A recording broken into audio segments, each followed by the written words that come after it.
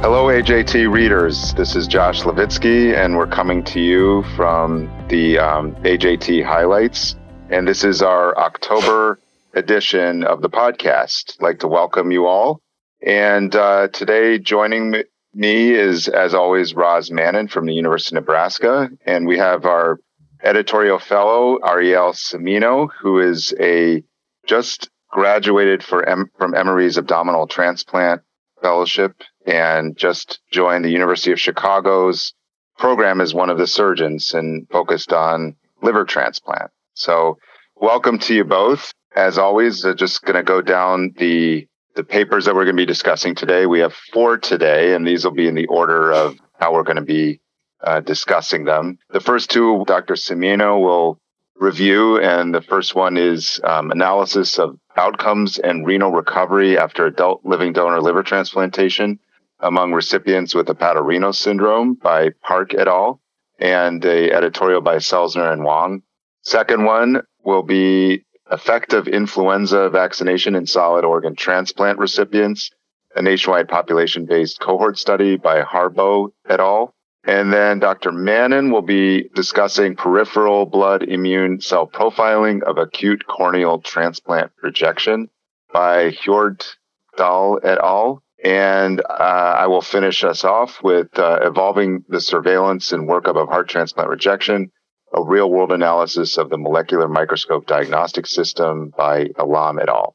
Okay, so Dr. Cimino, welcome, and we look forward to hearing your discussion about these first 2 papers. Thanks, Dr. Levitsky. Thanks, both of you, for inviting me to join you.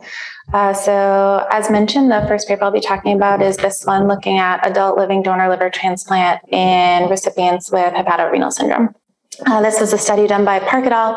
And was performed in Korea. And I highlight where it was performed because the patterns of liver transplantation, specifically the ratio of living to deceased donor liver transplant there, is very different from the US and Europe. So the authors note they completed just under 2,300 living donors over a 7-year period, and only, and I put that in air quotes, did a little over 500 deceased donors in the same time period. So those of us in the US can appreciate that that's a very skewed ratio compared to what we are used to. And the authors note this geographical difference, and they actually highlight that as one of the rationales for doing this study in the first place. So they point out that patients in the US with HRS are advantaged by the MELD scoring system that we have in place, and they therefore have better access to deceased donor liver transplant. But in Asia, there are very few deceased donor transplants, and therefore mortality of patients with HRS on waiting lists is very high. So for this reason, the ability to consider living donor as a really timely access to transplant in this patient population would be especially relevant. So again, as mentioned, specifically the article is looking at those patients with hepatorenal syndrome, which, as we all know, is the renal injury that patients with end-stage liver disease experience, largely driven by alterations in renal perfusion as a result of portal hypertension and cirrhosis. The authors go through, and I won't go through it, but they use the kind of standard accepted HRS diagnostic criteria for classifying patients.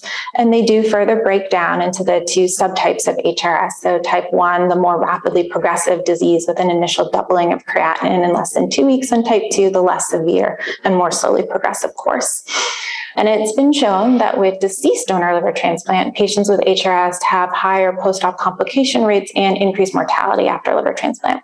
So taking all of that into account, in this study, the authors really wanted to look at outcomes of HRS patients, specifically in those who underwent living donor liver transplant. And they wanted to identify predictors of poor renal recovery after living donor transplant. In terms of methodology, this was a single-center retrospective study. It included 2,185 consecutive adult first-time liver transplant patients over 7 years. There were 126 patients, or just under 6%, that had HRS. The remaining patients did not. There was a small number, 24 patients, in the not group that did have CKD. And then within the HRS group, 80 patients had type 1 and 46 had type 2 HRS. The authors conducted chart review and compared both the HRS and non-HRS groups, and then also did subgroup analysis within the HRS group, comparing those who experienced renal recovery and those who did not post-transplant. So in terms of what they found when comparing the HRS and non-HRS groups, comparison of baseline characteristics showed that those patients with HRS were more likely to have diabetes and hypertension. They were also more likely to have a history of cirrhotic complications and more likely to have episodes of pre-transplant pneumonia and ventilator needs. Also, as expected, the MELD scores in the HRS group were higher, which reflects their worsening kidney function.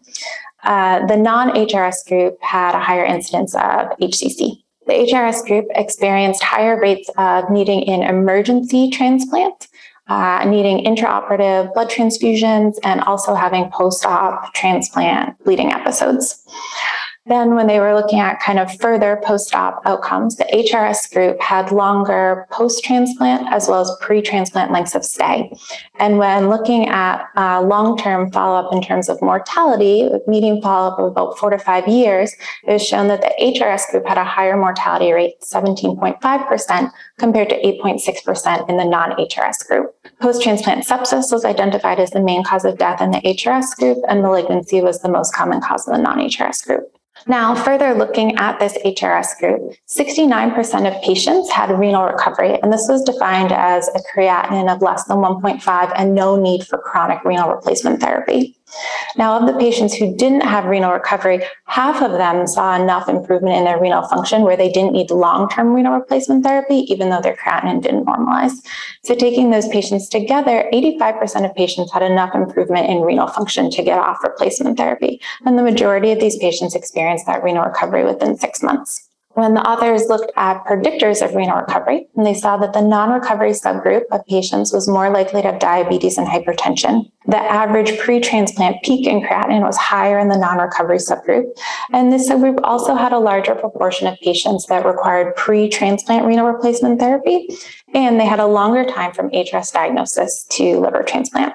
And then finally, the incidence of post-transplant related sepsis and mortality were higher in the non-recovery subgroup.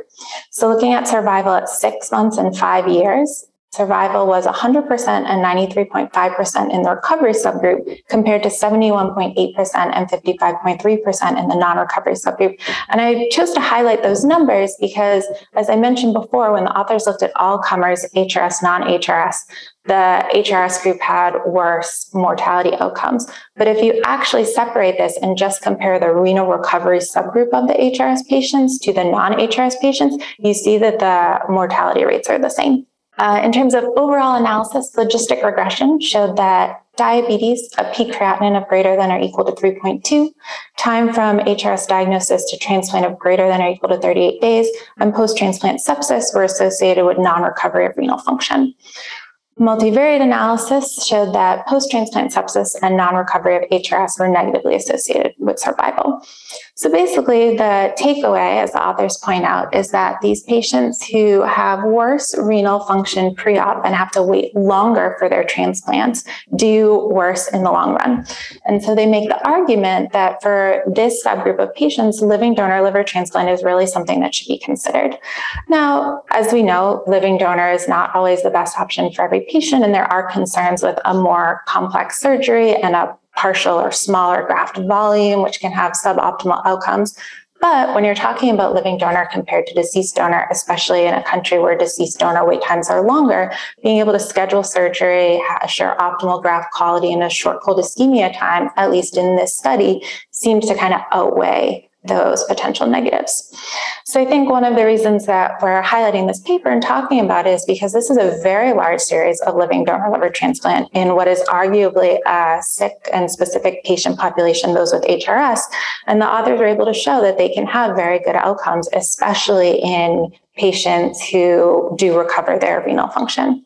And then kind of the last thing I wanted to point out in terms of takeaway and how do we kind of apply this article when we're looking at our patients in the future is that the average MELD score in the HRS group in this study was just under 29, which is on the higher end. It's, not MELD 40 patients, but that is a high MELD. And I think that is definitely a MELD score that maybe a lot of centers would look at and would be hesitant to recommend these patients for living donor transplant.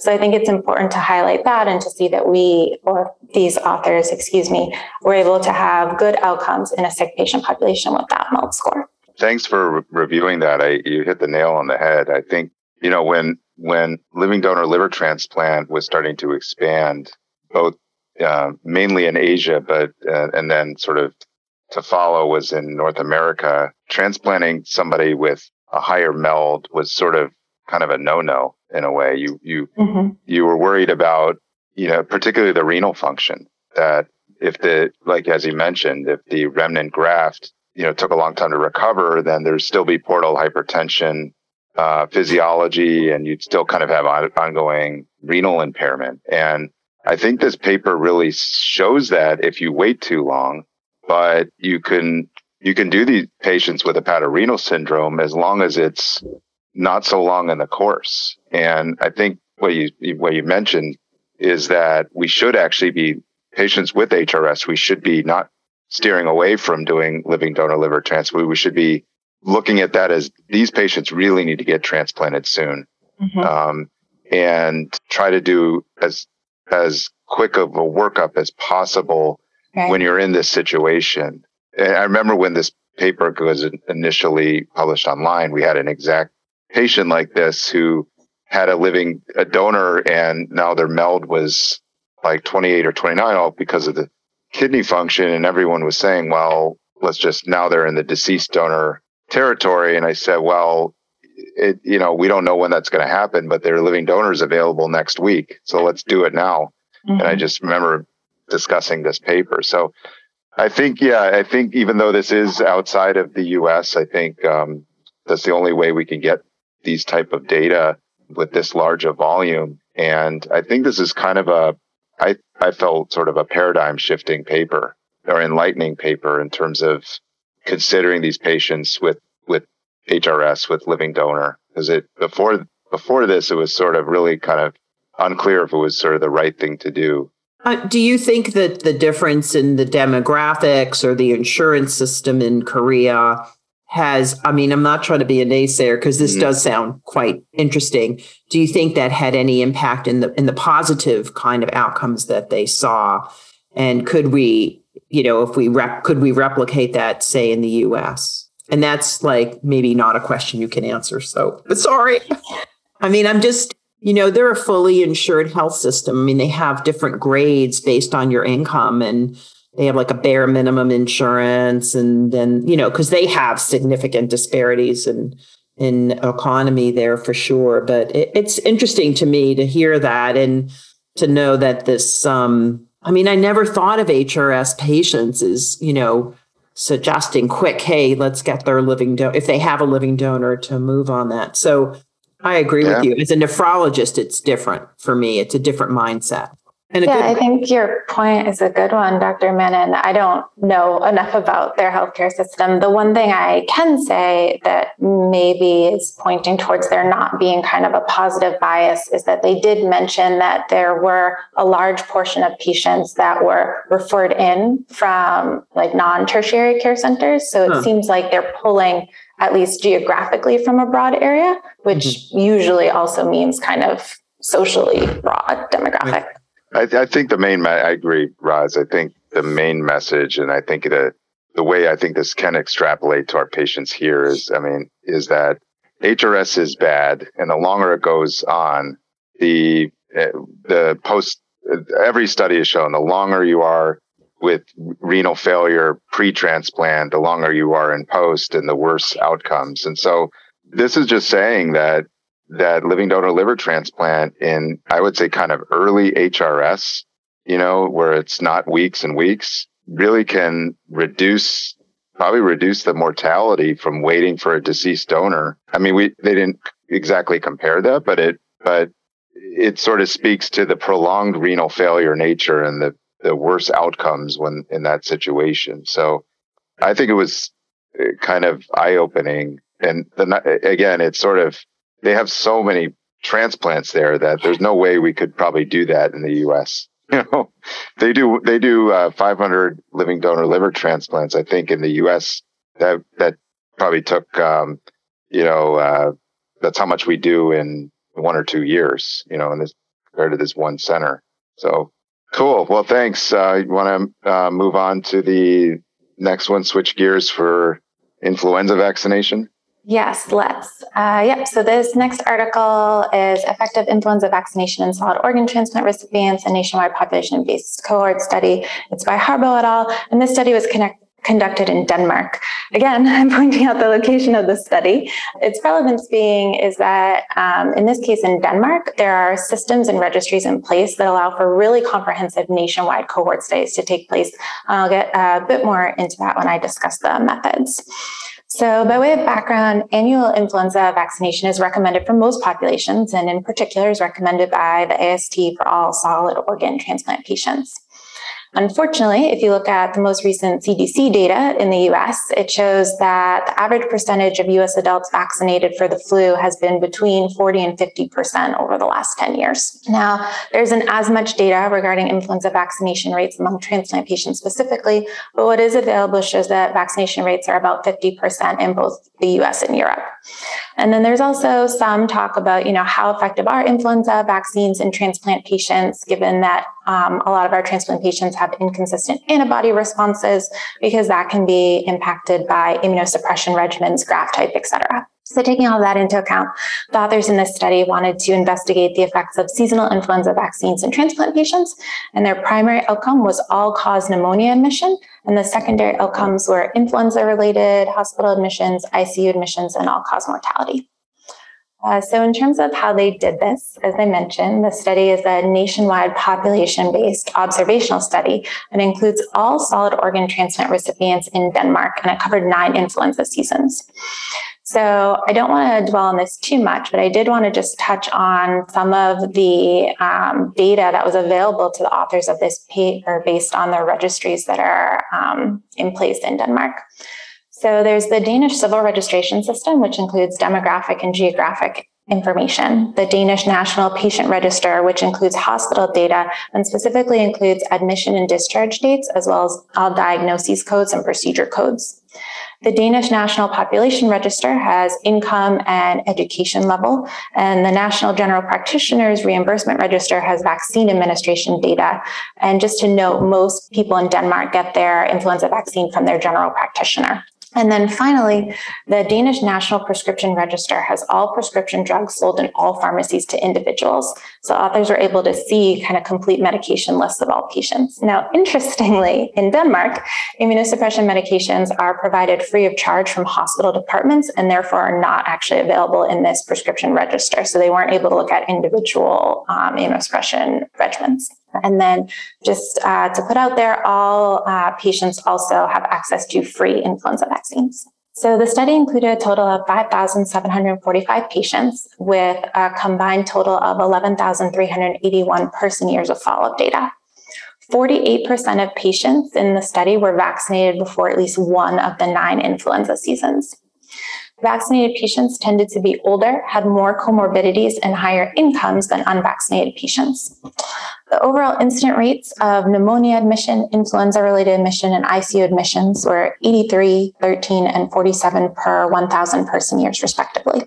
When the authors did initial crude analysis, it actually showed that influenza vaccination was associated with an increased risk of pneumonia admission and all-cause mortality and a reduced risk of influenza-related hospital admission. However, after adjusting for multiple co-founders, so basically all of the things that I went through in those litany of registers that they had access to, they found that influenza vaccination had a significantly reduced risk of all-cause pneumonia admission and all-cause mortality. And there was no difference in influenza-related admissions or ICU admissions. Now, this was obviously a large study with a lot of information, a lot of variables, but there are still some co-founders that the authors acknowledged they weren't able to take into account. And a couple of those were vaccine efficacy. So one of the years, the vaccine efficacy was reported only about 19% against influenza. They also weren't able to look at things like Tamiflu use or concurrent pneumococcal vaccination or things like frailty. But even with all of that, I think what this paper is a really large, comprehensive, well-conducted study that has pretty compelling data that influenza vaccination has benefits in our transplant patients, lower all-cause pneumonia admissions and mortality. But one of the things that I think is most interesting in the takeaway from this paper is it's not all that surprising to me that influenza vaccination is good in transplant patients, but it's surprising that less than half of our transplant patients are actually vaccinated. And that's kind of why when I was reviewing this paper, went out and was kind of trying to look at just data in general with the CDC guidelines. So I think this is a very nice piece that we can very confidently take to our patients and say, getting an influenza vaccine has a lot of benefits for you. And we as providers need to be proactive about making sure that our patients are being vaccinated, because a less than 50% vaccination rate is kind of disheartening. Well, that's just the life of a medical doctor. I can say that I had, in the Deep South, even now, you still have patients that say, I'm not going to get that, am I?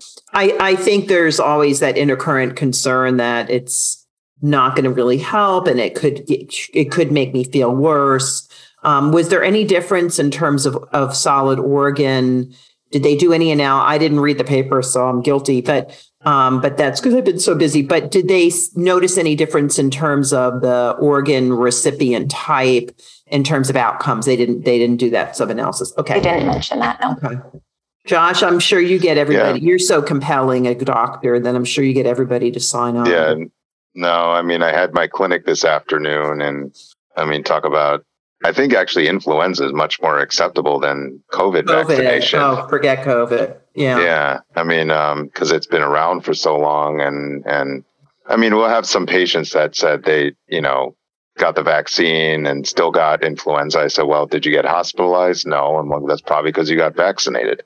So yeah, these results here are impressive because of the large volume of data they have here, but I don't think they're too surprising. It's unfortunate that there's this subset, even in a place like Denmark, where you would think, every universal healthcare, easy access, high quality system, that this still happens there. So it's not too unlike where we live. I guess you're right. You got to keep pushing this data and showing patients even that this reduces their risk of hospitalization, and try to keep emphasizing. That's why I think having actual data is important.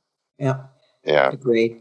Okay. All right. Well, thank you, Dr. Cimino, and all right. Well, now we're on to something totally different. Corneal transplant. The next two papers are out of control. But so I'll be presenting a paper called Peripheral Blood Immune Cell Profiling of Acute Corneal Transplant Rejection by Jesper Hortel at Aarhus University in Denmark. Again, the Danes have been really getting their papers into AJT, but the senior author is Nicolas Degoc in Nantes in France. So this is a multi-center study examining immune cell profiling peripherally in patients with corneal transplant. And all right, I'm not an ophthalmologist. My father had he had corneal implants, but he had his cataracts out and he had lenses put in. He was like, corneal transplant? What are they talking about? So we don't see a lot of corneal disease. I've seen it with herpetic infection, for example, but there's obviously genetic diseases and acquired diseases that are infectious or autoimmune. And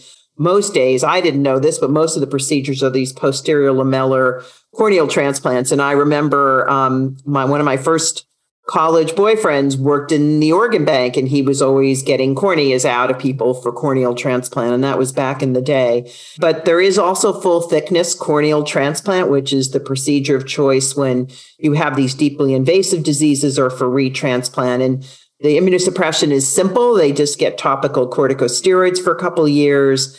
And the graft survival rates are enormously high, 91%. But interestingly, full thickness grafts will reject 15 to 20% of the time, which is higher than a kidney. And then these posterior lamellar grafts are much lower. That's less of a transplant procedure. And this may be related to the fact that the anterior chamber is sort of an area of immune tolerance, and this is a non-vascularized graft. Although if you have a full thickness graft, you actually are invading that space and can cause inflammation.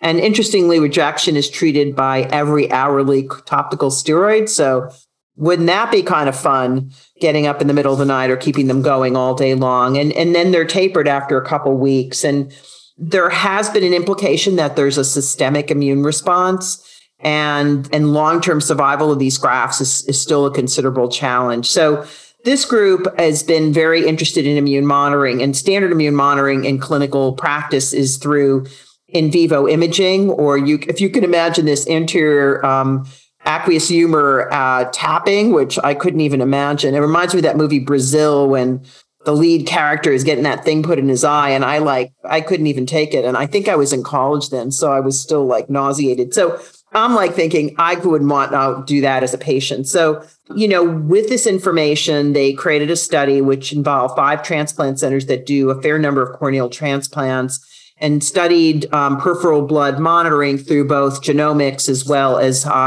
multi-compartment flow cytometry or multi-parameter flow. They did multiple prospective collections. Patients that had acute rejection were also sampled peripherally after 3 months of treatment.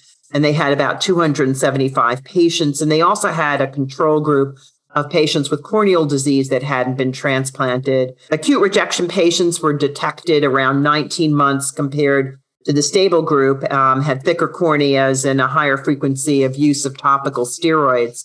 And interestingly, when they looked at the comparison of stable function at less than 3 years and more than 3 years in follow-up, there was no difference in terms of the B and T cell markers. So they actually combined all the stable function into one group. So the results show that, if you use whole genome microarrays, there were some differences of acute rejection versus stable function, about 21 genes expressed higher and 1 lower. However, if you looked at the false discovery rate and you accounted for that, all those changes disappeared. So that was sort of disappointing. And in the continuation of sort of negative results, they did flow, and the flow of the PBMCs is really subtle. There are subtle, statistically significant changes in acute rejection. There is a slight increase in peripheral naive B cells and transitional B cells, and a decrease in B memory cells. They didn't mention B regs, which is interesting because I think there is some literature in kidney, at least, that regulatory B cells may play a role in suppressing cellular responses. And T cells, naive, effective memories, central memory and TEMRA were really not different, but there was a higher proportion of T regs, interestingly, in the periphery of those that rejected. And some so there was really very minor changes done. They also did a sub-analysis and identified that the full thickness patients were the ones that were really driving these profiles because the posterior lamellar profiles looked really with very, very little change. So full thickness was sort of driving the statistical change. And they also looked at about 28 patients that were treated for rejection. 82% had clinical response based on exam. And again, there were really modest changes in the profiles during rejection and then after, even with clinical improvement, maybe some changes in transitional B cells. And we're talking about a reduction from 4.9% in the periphery to 3.7%. So someone like me doing flow would probably have missed it.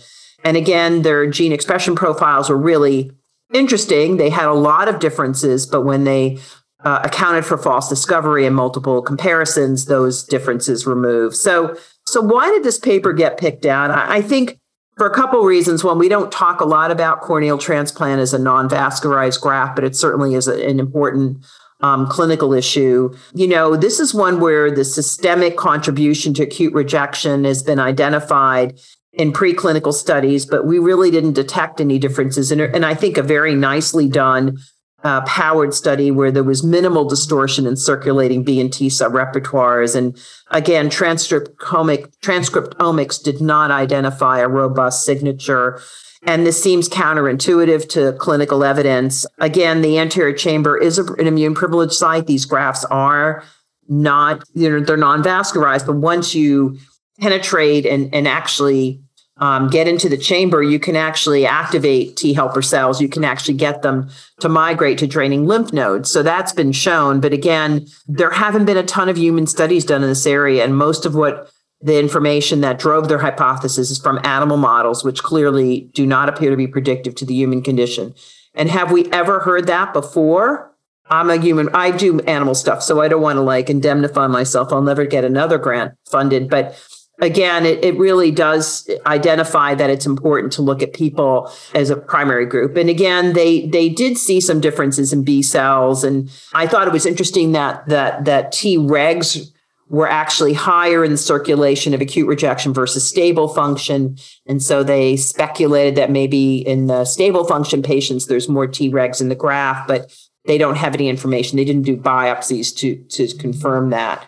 And so some of those findings may be related to changes in the graft infiltration, which we don't know. So that's all I have to say about that. Yeah. But kind of cool. We don't have, we're really trying to branch the journal out into having some more interesting things. And again, I think we have an expert here in peripheral blood gene expression in liver transplant patients, and I'm more of a naive person in terms of kidney, but again, very different types of grafts. And again, liver, if anything, I'd say, maybe that's immune privilege, but certainly the kidney, there have been really significant differences systemically, and that's probably not surprising. Bigger graft, vascularized. Yeah. I think, just let alone the title catches your eye, and no pun intended. And but I think it's an very understudied area, right? And I was trying to see if any of the genes that were overexpressed in rejection related to any of the other organ transplants gene expressions, and I didn't see any kind of overlap there. No. So certainly makes you kind of think more, especially with the immune privileged component of this transplant, and maybe and also how tiny it is too, in terms of got to be the tiniest transplant done on a human. And that's another good point. I didn't think of, in terms of the relative size. It clearly is immunogenic if given the opportunity, but not sort of like a small bowel, a small intestine, certainly, which would probably to me would be really immunogenic. And again, what's coming forward, I don't follow that literature super well. Certainly thinking about, the prospect of moving their therapy forward, is corticosteroids the only way to go? Obviously, there might be alternatives, but again, topical thymo. Yeah, topical. They do have topical CNIs. So that's true. You're right. Okay.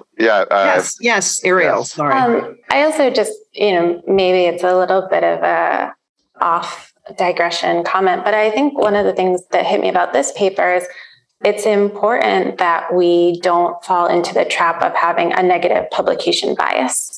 So, Roz, you mentioned that there aren't a lot of studies in this, at least in humans, and maybe it's because we haven't had very many successful studies. So I think a study, as you mentioned, like this, that has a good end, that's well done, that's pretty comprehensive, even though it has negative results, I think it's a good thing that we publish that and discuss it. Well, that's a great, actually dovetail into the last paper, which is also sort of, I wouldn't say negative results, but I guess it could be interpreted that way. And this is this heart transplant MMDX paper. So this is a group out of Baylor, who is a big heart transplant program, and they have just like most programs are doing endomyocardial biopsies very frequently after heart transplant to detect rejection, and without having really available biochemical marker.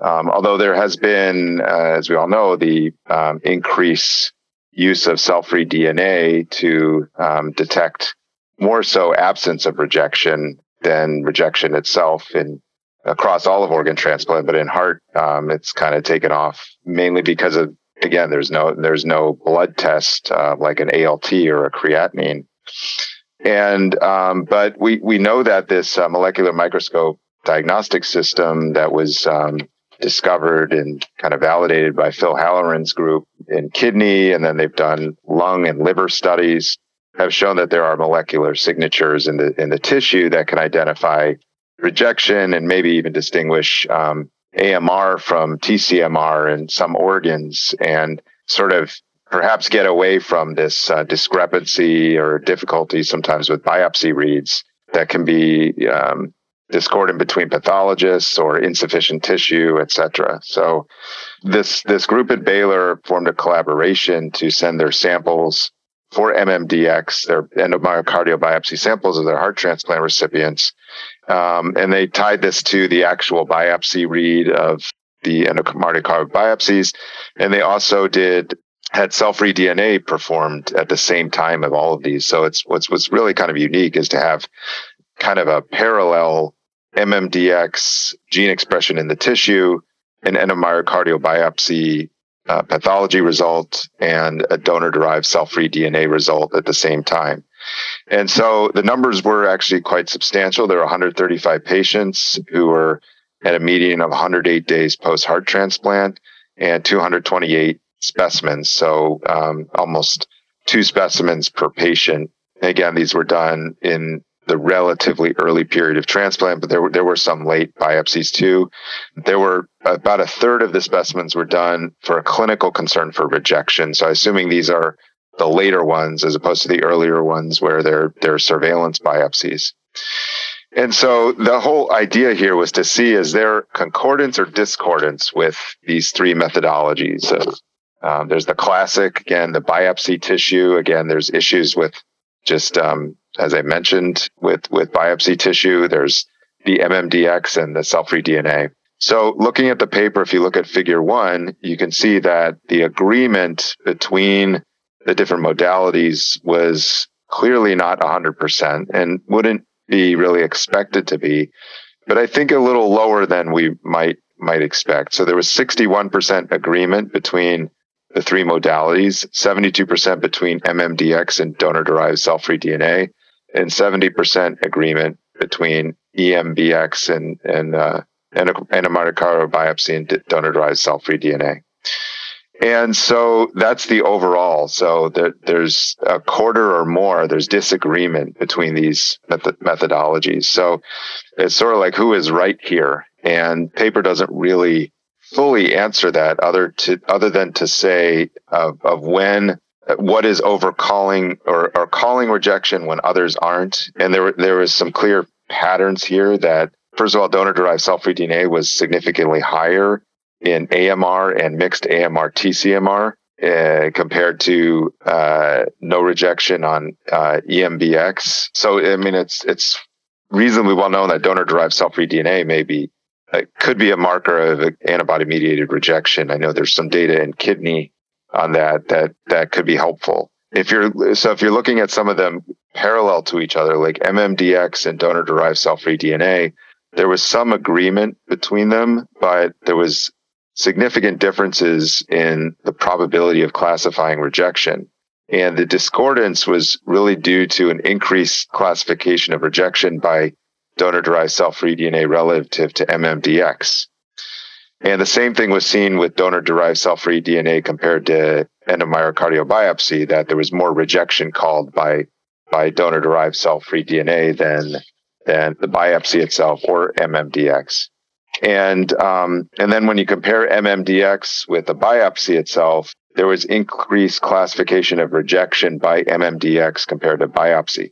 So the bottom line is, it looks like that donor-derived cell-free DNA is classifying rejection more commonly than MMDX, and MMDX is classifying rejection more commonly than biopsy itself. So this discordance is a little bit confusing to kind of think about, and how it's not surprising that there's some discordance, but the question is the hope was that they could kind of increase the performance of each other and be additive rather than be discordant from each other. And they did report on some cases. Actually 5 biopsy negative patients had elevated donor-derived cell-free DNA and were treated, and donor-specific antibodies, and were treated for rejection because of clinical manifestations despite a negative biopsy. So there was again 5 patients where they were treated where the biopsy was negative, and then similarly MMDX result was positive for rejection, resulting in earlier treatment in 3 patients where later on they showed rejection on biopsy, where it didn't show it on the initial biopsy. So it's sort of some suggestion that maybe MMDX and molecular diagnoses of rejection may be able to pick it up earlier than biopsy itself. And they reference some studies in the discussion on the fact that donor-derived cell-free DNA, for instance, can be increased prior to allograft dysfunction or rejection by histopathology in heart. And actually, we've published on that in liver, that donor-derived cell-free DNA increases in American Journal of Transplantation, that donor-derived cell-free DNA increases prior to rejection. They don't say really what the outcome of those patients that got treated for rejection based on negative biopsies was. So that would have been helpful to know if those patients really improve, because I think the idea here is if you have a negative biopsy, but you have elevated these other two parameters, maybe that could lean towards somebody just treating somebody for rejection because the results of the biopsy may be inconclusive. So I think this is a really interesting study. I think it's cool how all of it was paired together. I think that's unique in having these modalities all being done at the same time.